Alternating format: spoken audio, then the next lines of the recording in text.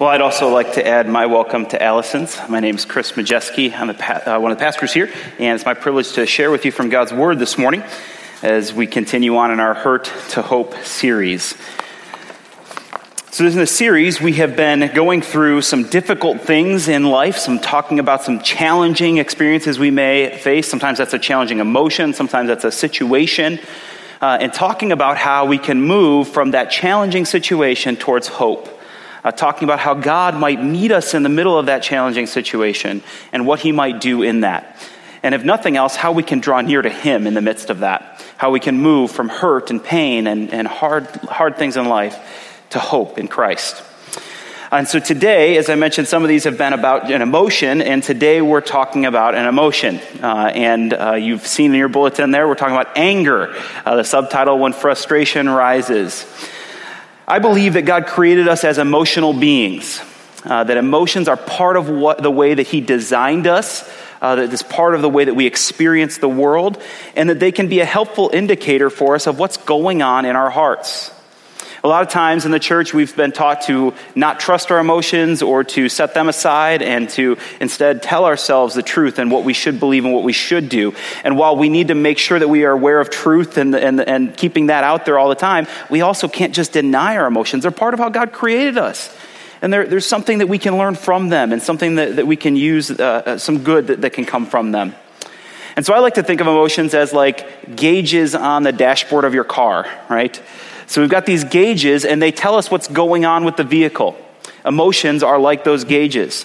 They're not right or wrong. They just are. They just are emotions. They exist. And then they can indicate to us what's going on. And so they might signal to us everything's good. Things are going well. Or those gauges on that car, they may indicate something's wrong, and you need to give attention to something. And emotions may indicate to us that something's going on under the surface that we need to pay attention to, something we need to be aware of. And so in a sense, then, with that, God can meet us in our emotions, and he can teach us through them. He can engage with us so that we can become more like Christ if we are honest about our emotions and we were able to learn from them, willing to look at them and learn from them. And so with this idea of anger, the hope here, my hope in this message this morning is that we begin to transform how we view anger. That we begin to see it differently, and we begin to see how God might use it for good in our lives, moving us from the hard emotion of anger towards hope in Christ. So quick survey. Here's my suspicion, is that if we surveyed this room and we said, is anger good or bad, we would probably have more people who would say it was bad than we'd say it's good. And I think we probably would have a group of people would say probably, it's neither good nor bad, because I just said the emotions aren't good or bad, so you would have picked up on that already. But here's a couple of priming questions here just to get us thinking about this topic of anger. Have you ever been the recipient of someone's anger? No need to raise hands, but just think have you ever been this recipient of somebody's anger, receiving it? How about this? Have you ever witnessed someone's anger and thought, well, that was really inappropriate? Or that was an overreaction. I wonder what's going on with them that they've responded that way. Or how about this one? Have you ever, in your anger, said or done something that you regret? So you've seen, as you look back at yourself, oh man, I blew it there. I acted inappropriately, or I said or did something now that I've got to go fix and repair that situation. So my point here is that I think this is a topic we can all relate to. Anger, it's a difficult emotion. It can be confusing, it can be challenging to deal with. And so I want to say this as I start. I'm not up here as a guy who has it all together in this area of my life. In fact, when I was talking to my kids, I said, Dad's teaching this morning at church. Do you know what he's teaching on? And they laughed when I said anger. I don't know what to make of that, but my kids laughed when they said I was teaching on this topic. I'll talk about that later with them. But here's the idea that God has done a lot of work in my life in this area. He's done a lot of work in my life in this area. And so my hope is by sharing from Scripture and sharing from my experience that together we can move from the hard emotion, the difficult situations that may come up from anger, towards hope and how we can more effectively and productively view anger. And I want to say this before I pray as we jump in a little bit farther. I'm entirely in debt to this material to a ministry called the Crucible Project. It's It's a men's ministry I've been involved with for a number of years. Many of you know I did a 2-year leadership development program with them recently, and this stuff has come from that. This work that has happened in my life, that God's done in this area of anger, has come from my involvement with that ministry. Excellent. It's a men's ministry, and men have some hang-ups around anger. I think that's pretty obvious. And so anyway, they've helped me with that. So let's go ahead and pray, and then we'll start here. Father, as we gather here as your people, we are eager to hear from you. We are eager to learn from you. And we pray that you would meet us now. As we look at your word, as we look at this topic of anger, I pray that you would make our hearts soft and moldable. That you'd help our minds to be awake and alert and ready to learn. And Father, we pray that you would teach us. I pray all this in Jesus' name. Amen.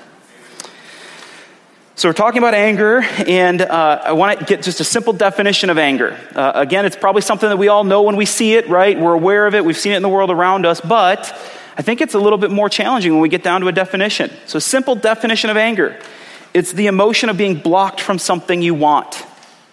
The emotion of being blocked from something you want. And I think of a small child who wants another cookie, and they're told no, and they experience anger because they want that thing, and they're being blocked from it. They can't have it, and so they're blocked from it. It's a simple definition of anger, and I didn't think of anger in these terms initially. I didn't think of it in these terms before. But simple definition of being blocked from something you want. And so that puts it in a category of it's not necessarily bad or good, it just is. I'm being blocked from something I want, and that experience is anger. Now, what we do with anger could end up being a problem, and we're going to look at that a little bit more, but the simple emotion of being blocked from something you want. And so with that, then, I want to talk about an appropriate use of anger. There's a lot of inappropriate uses of anger, but if it's this thing that God, this emotion here that God has given us, right, so that I've got to believe that there's an appropriate use of that. And here's the appropriate use that I would say is it's a God-given energy to solve a problem. Anger is a God-given energy to solve a problem. It's fuel for us to go do something or change something. And I want to suggest to you, and here's the big idea for the morning, I want to suggest to you that God can use your anger for good. God can transform your anger to use it for good. Not that you won't be angry anymore. That's an emotion that God's created us with, right? But that you can use the God-given energy of anger to solve problems. Some of those problems are external in the world around us, but some of those problems are internal. There are things that are going on inside of us that we need to address and we need to change. So as we look at this topic, we're going to look at John chapter 2, verses 13 through 17. Probably the best example of anger that we have in the Bible. And surprisingly for some of you, it may be surprising for some of you, this is actually Jesus here, and Jesus is angry. So let's look at John chapter 2, verses 13 through 17. Let's read along here. It was nearly time for the Jewish Passover celebration, so Jesus went to Jerusalem. In the temple area, he saw merchants selling cattle, sheep, and doves for sacrifice. He also saw dealers at tables exchanging foreign money. Jesus made a whip from some ropes and chased them all out of the temple.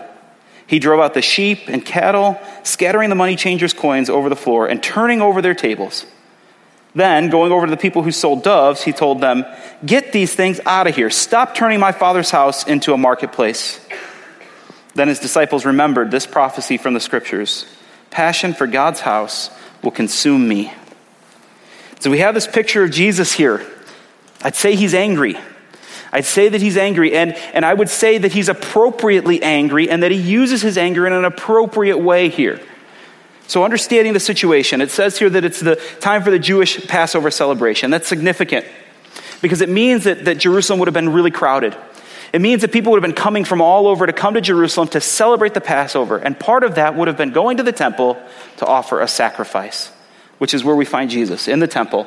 And he sees the scene here, and he sees that there's people selling animals for sacrifice. That wouldn't have been unusual. They would have done this before, being able to people to buy an animal to do the sacrifice. But there's something unusual about what's going on here today. We'll see that in a second. There's people exchanging money. Now they would have had to pay. Part of the worship, part of the sacrifice was paying a a temple tax, and that had to be paid in Jewish coins. And so there's a man there setting up to change the money there, exchange the money. Again, that would have happened before. That wasn't entirely unusual, but there's something unusual about what's happening here today as well, and we'll see that in a second. And so Jesus sees this scene, and he's moved to anger. And so I have to ask the question, what's he angry about? Well, he says here in verse 16, get these doves out of here. Get these out of here. Stop turning my Father's house into a marketplace. And what we have here is a picture of self-profit. We have a picture here of self-interest, of capitalizing on the misfortune of others or the challenge of others. There's a corrupt system set up here. See, they had to offer a sacrifice. And you might think, well, why wouldn't they bring their own animal in? Well, they could have. But the animal had to be inspected. And so that's not what's told here, but we know this from context and from history, is that there's an inspector that would inspect the animals. And if it wasn't a pure, spotless animal, it would be turned away. And then they'd have to purchase another animal right there. And so the system that's set up is corruption. There's the inspectors who turn away the animals, and then they're forced to buy an animal there. And they have to use certain coins, and so there's people exchanging the money. All the while, it's inflated prices. All the while, they're charging extreme amounts for these things that people are having this hardship. But if they want to honor God, if they want to offer the sacrifice, they've got to go through these hoops. And so Jesus sees this corruption, this thing that's set up to oppress people and take from them, right? And he's angry about that, but he does something about it. Verse 17, passion for my Father's house will consume me. And so it tells us that the injustice that Jesus saw, the anger that he had, the problem that he corrected was in regard to this oppression that was happening, causing people to not be able to freely worship God, causing people to have to jump through a bunch of hoops and taking from them in that process. And so as we look at Jesus here, as he clears out the temple, and notice it says that he made a whip and he cleared out the temple. So he took time to address his anger, make a whip, and choose to do something about it. He didn't walk in and blow up, right? He came in, saw the situation, took time to make a whip and make a choice in what he was going to do about that anger. Notice it also says that he used the whip to chase them out. It doesn't say that he whipped them. We don't know whether or not he did, but likely he didn't. Likely he just created this scene and whipped the animals and drove them out, right? He didn't cause harm to someone necessarily. But we see Jesus' anger here. And I think he teaches us three things I want to draw out from here. First one is that anger is not necessarily sinful. If Jesus was angry, we know Jesus was without sin. So that tells me that we can be angry and act on that anger and not move into sin. Hebrews tells us that Jesus was completely human and completely God, divine. And so he had this double nature right here, but he's 100% God, 100% human. He was tempted in every way that we are as humans, but he did not sin. Which I apply to this situation and say if he was angry, there would have been temptation, but he overcame that temptation and went appropriately with his anger, moved to appropriate action, not towards sin. So it's possible to be angry and to not sin. We learn that from Jesus here.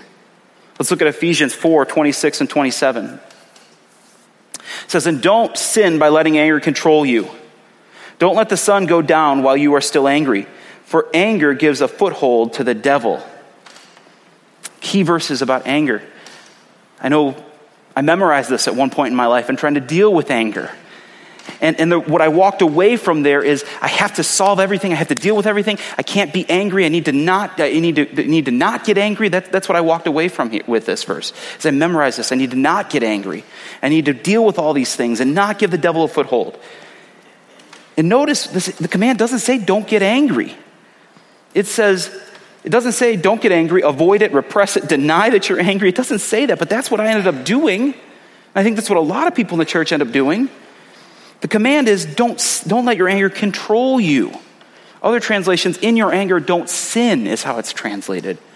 So the idea here isn't that you shouldn't be angry. It's that anger can lead to sin, and don't do that. Don't be controlled by it. Make a choice of how you're going to respond and a choice to use it appropriately as we see Jesus did. And so I want to suggest that there's nothing wrong with anger, but how you employ it could be a problem, could lead to problems. And I'm taking time to explain this because I think this is a key thing for us to understand. If you spent any time in the church, you may have picked up that anger isn't necessarily a thing that's really welcomed in the church necessarily. That we want to be good Christians and we don't like anger. It's messy and it's hurtful, it's harmful, and if you express your anger, you realize people are uncomfortable with it real quick. That was my experience, at least. We like to be nice people, and the absence of conflict must mean that things are good. The absence of conflict might mean that we're just suppressing our anger. We're not really dealing with it. There might actually be things that we need to talk about and deal with in an appropriate way, right? Jesus wasn't a nice person here. Jesus was a force to be reckoned with. He was angry and he dealt with it, and he handled the situation of people being oppressed. So I want to suggest to you there are appropriate ways to express our anger, and there are inappropriate ways to express it. The second thing here that I see that Jesus teaches us is that anger is an injustice detector. It's an injustice detector. It's a way that God has wired us that when we see injustice, it should respond in anger. It should bring up anger in us to see people mistreated, people oppressed, people being treated unfairly, that kind of thing, right? And I picture in this scene, Jesus surveying the scene, and he sees all that's going on, all that's happening here in this marketplace, and he becomes angry. He sees that there's a corrupt system that's been created here. The people are being oppressed. That there's injustice happening here. And he is moved to anger. How about you? Have you ever experienced a situation that you knew was wrong and you had an immediate response of anger, a gut response of anger? Not necessarily what you did with it, but can you relate to that idea of seeing a wrong and feeling angry? As young as I can remember, that was my experience. As young as I can remember, when I saw people cheating in games, when I felt like it wasn't fair, right? When things weren't happening that were appropriate, when I saw people being mistreated, that kind of thing, I experienced anger. As young as I can remember, that happened in my life. My son, my older son, Josiah, he was a few years ago, he was 4 or 5 years old at the time, and we were sitting around the dinner table, and my older daughter, who was about 2 years older than him, she described a situation that happened in school where a boy mistreated her. And my son, my 5-year-old son, heard this story, and he clenched his jaw, and he said, "What that boy did makes me angry." He had an emotional response to injustice. He had an emotional response as a 4-year-old boy to say, "That's not right. My sister shouldn't have been treated that way," right? It's an injustice detector. We need to pay attention to what's going on there to see it, to say, hey, what might come from this? How might God use this for good? Anger is a natural response to injustice. We can see this in Mark chapter 3, another example where we see Jesus angry. We see it in verses 1 through 6. Jesus went into the synagogue again and noticed a man with a deformed hand. Since it was the Sabbath, Jesus' enemies watched him closely. If he healed the man's hand, they planned to accuse him of working on the Sabbath. Jesus said to the man with the deformed hand, "Come and stand in front of everyone." Then he turned to his critics and asked, "Does the law permit good deeds on the Sabbath, or is it a day for doing evil? Is this a day to save a life or to destroy it?" But they wouldn't answer him. He looked around at them angrily and was deeply saddened by their hard hearts. Then he said to the man, "Hold out your hand." So the man held out his hand, and it was restored. And then verse 6, at once the Pharisees went away and met with the supporters of Herod to plot how to kill Jesus. So you have this scene here with this man with this deformed hand. It's the Sabbath day. They're not supposed to work on the Sabbath. And so they've taken that to mean that Jesus shouldn't do any healings and that kind of thing. And the scene is set up such that they're trying to catch Jesus in a trap. And so much so that they won't even answer his question. They're waiting and watching to see what's going to happen, to see if they can catch him. And Jesus, seeing that, is angry. And I want to suggest to you that Jesus isn't angry at their misunderstanding of the Sabbath. That's what it says, it says that he's deeply saddened by their hard hearts, right? That's part of this whole picture going on there. What he's angry about is that they're using this man as a means to their end. That's injustice. They are using this man to try to accomplish their purpose of setting up Jesus and getting rid of Jesus. And so they've set up this scene so that Jesus will get caught, is their thought. So they're essentially using this man, and Jesus is angry about it. Third thing that Jesus teaches us about anger here is that it can be used to protect. It can be used to protect. That's what Jesus does here in this situation. He is protecting those who have come to worship God and are being mistreated in the process. In the temple, he clears out the temple. He is protecting those who have come to truly worship God and they're being mistreated. Like a mother bear protecting her cubs or a lion roaring to scare off a threat, anger can be used to protect. It's not to threat or to intimidate. It's not revengeful. It's a way of saying, I'm not moving. I'm here, and this is not okay. I will not tolerate this behavior. So send a message. You better think carefully about what you're about to do. Jesus, we see this with Jesus here in this situation. I saw this in my own life come up a few years ago. Came home from church. We were on our way home from church. We lived at a townhouse in Palatine at the time.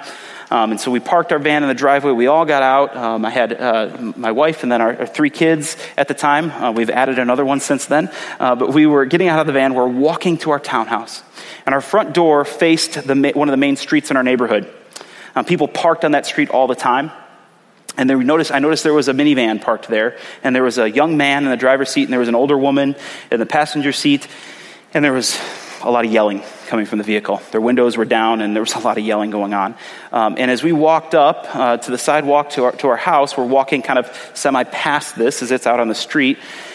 And the woman gets out of the vehicle and starts walking away. She puts her hands up, and she starts walking away. And the man got out of the vehicle as well, and he started yelling louder at her. All sorts of horrible things, and yelling at her even louder.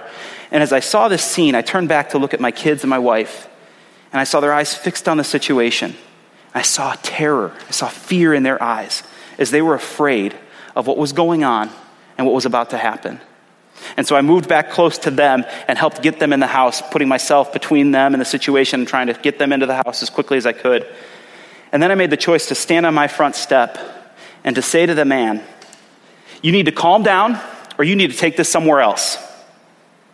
And he started yelling at me then, of course, as you might imagine. And I just repeated myself again, not moving. You need to calm down or take this somewhere else. And this time I added, or I'm going to call the police. At this point, the woman had walked back to the vehicle, got in the vehicle. They got in together. No more screaming and yelling, but sped off quickly. Don't know how that situation resolved, but my goal was to take care of my family, to protect my family in that situation.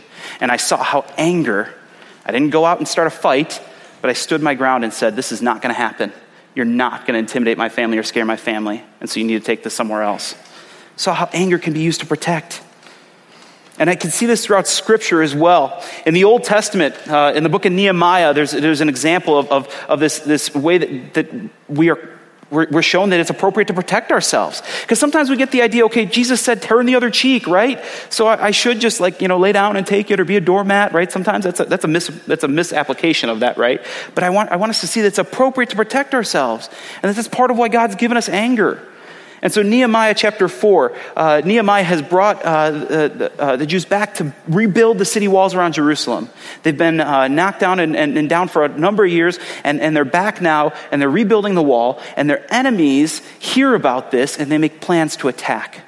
And so Nehemiah and the Israelites are rebuilding the wall, and here's what happens. It says in verse 14, then as I looked over the situation, I called together the nobles and the rest of the people and said to them, don't be afraid of your enemy. Remember the Lord who is great and glorious, and fight for your brothers, your sons, your daughters, your wives, and your homes. And so Nehemiah is leading these people to rebuild the wall. He hears of this attack that's coming. They are all armed now. And so they're having weapons with them as they're working on the wall, ready to protect themselves if the enemy were to attack. So notice they don't go out looking for a fight. It's not about attacking or getting revenge. It's about we're going to stand our ground and protect. God has given us anger as a protection mechanism, specifically in regard to ourselves and those under our care. So anger can be used appropriately. We see that Jesus teaches us that in his example of clearing the temple.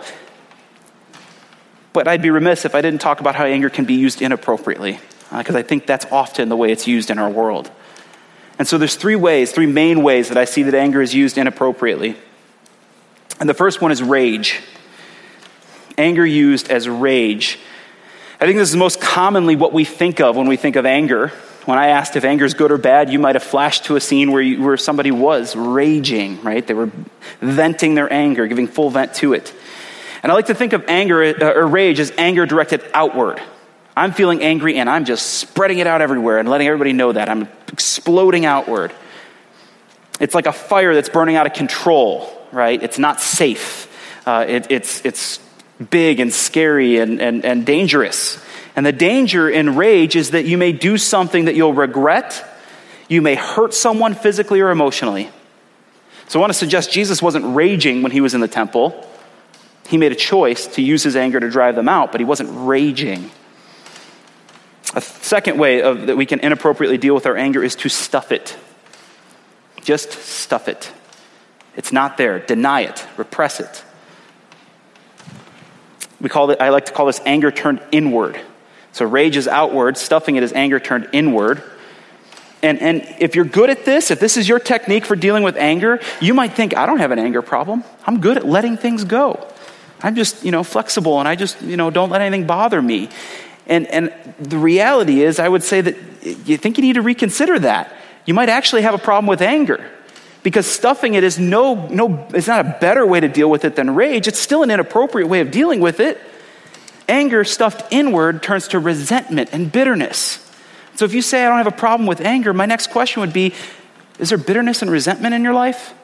Because that's a good sign that you're stuffing your anger and not really dealing with it. And it's coming up later in other ways, in other relationships.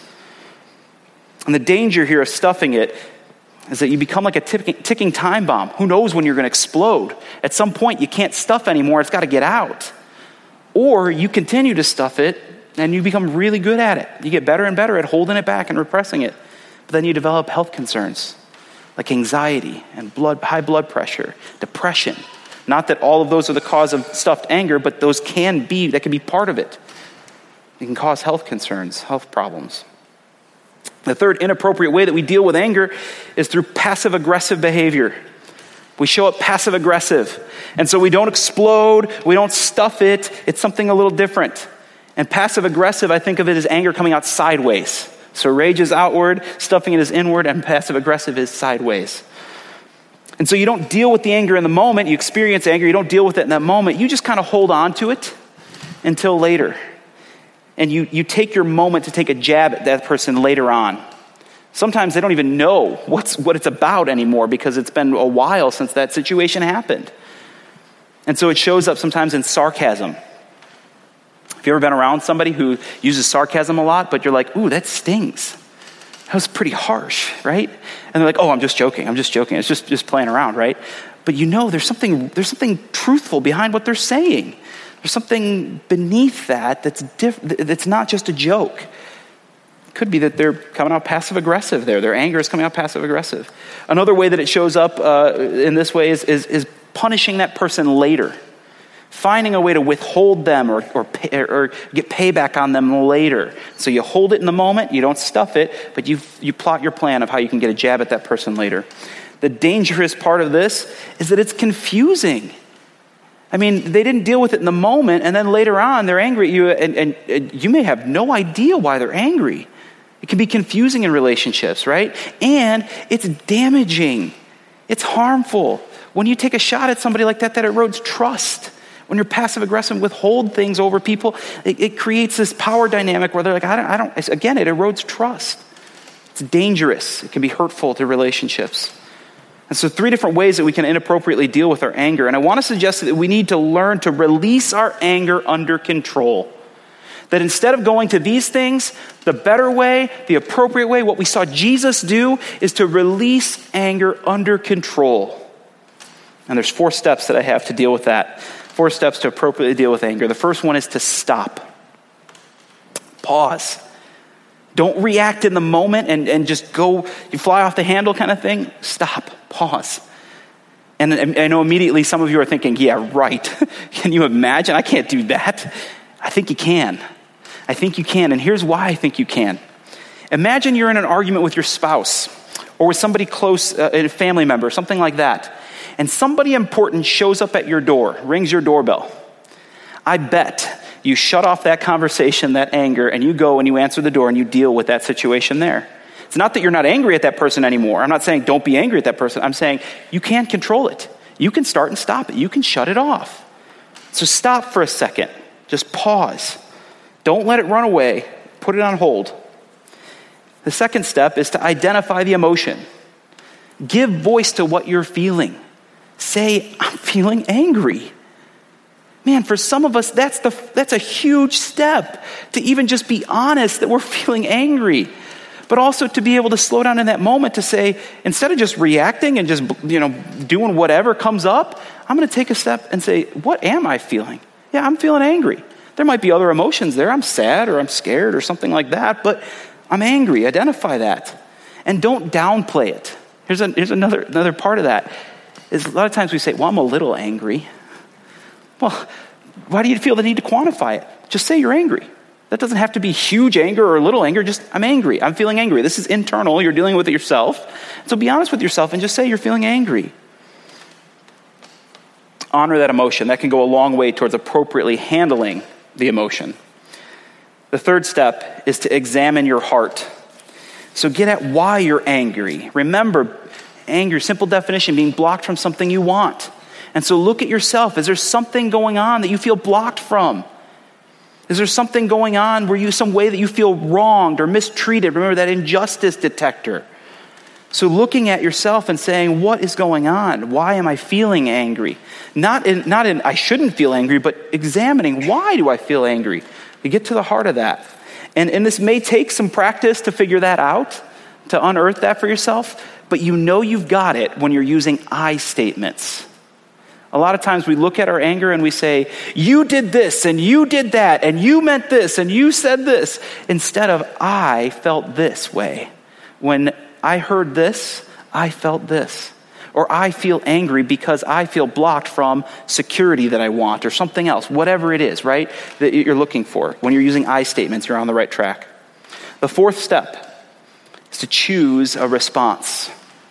You've looked at, you've stopped, you've recognized that you're feeling angry, you understand why you're feeling angry, and now you can choose what to do with it, just like Jesus did in the situation in the temple. So if steps 1 through 3, those first 3 steps revealed that there's really an issue that needs to be dealt with, then take the necessary step. It might mean that you need to have a conversation with somebody. There was an expectation that they didn't meet. There was a commitment that you had together, they didn't meet it, and you need to have the conversation about what happened there, and if it's going to get done or not, and how you can be okay in the situation, what needs to happen here to fix the situation. It might mean that somebody mistreated you or talked to you in a way that you didn't appreciate, and the conversation is, I don't appreciate how you spoke to me there.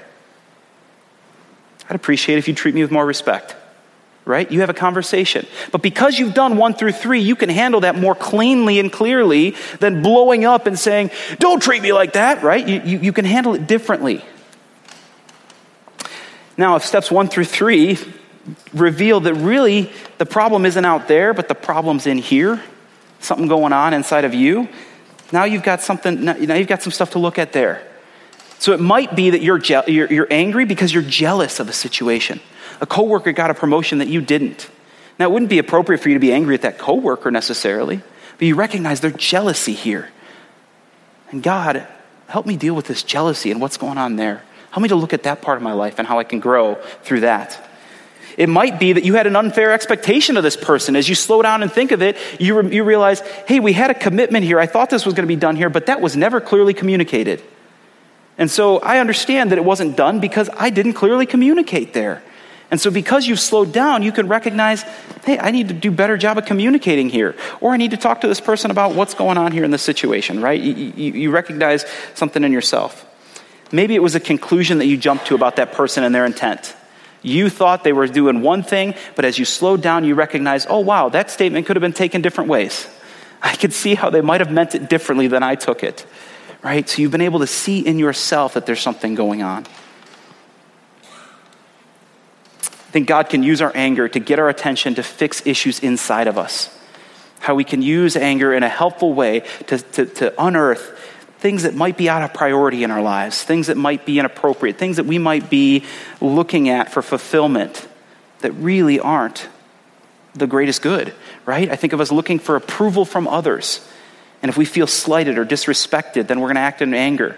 when instead of finding our acceptance and our love from God, that will never change, that will never be different, right? So we can look to him for that instead of others. So anger can be used productively. And I've shown 4 steps to how to deal with that. Let me walk through that example, that man out in front of my house, and you can see it in action again, how I went through these steps, because it was real fast for me, but you can see quickly how it happened. I stopped. I saw that man, this anger situation. I saw my family. I saw what's going on. I stopped. I didn't run up to him and start a fight. I didn't get in his face and say, get out of here, right? That wouldn't have ended well. I don't think that would have ended well at all, right? But I stopped and I saw what's going on. And then I identified the emotion. I'm feeling angry. And I remember I could feel that in my body as the tension rose, that as I saw my kids scared, and I thought, this is not happening. You're not going to intimidate my kids or scare my kids here. I felt it in my body. I examined my heart and determined why I'm angry. Well, this man's actions were scaring my wife and kids. And he was creating an unsafe environment for them. So I recognized this is why I'm angry, and I want to change that situation. I'm going to use my God-given energy to solve a problem, and I'm going to do something about it. So I chose a response. And my goal was to protect my family. Not to stop this man from what he's doing here. My first priority was to protect my family. And so I told him, calm down or get out of here, or I'm going to call the police. And my body language and my voice communicated, this enough is enough. You need to move on, right? I'm not going to tolerate this. So you can see how anger can be used appropriately. You can see how anger can be used as a God-given energy to solve a problem. And so my hope this morning is that through our time together, your perspective on anger has changed some. That you've begun to move from hurt to hope. That you've begun to see how God can use your anger to solve problems in the world. Some of those in the world around us as we see injustice, and some of those internal as we look at our own heart condition.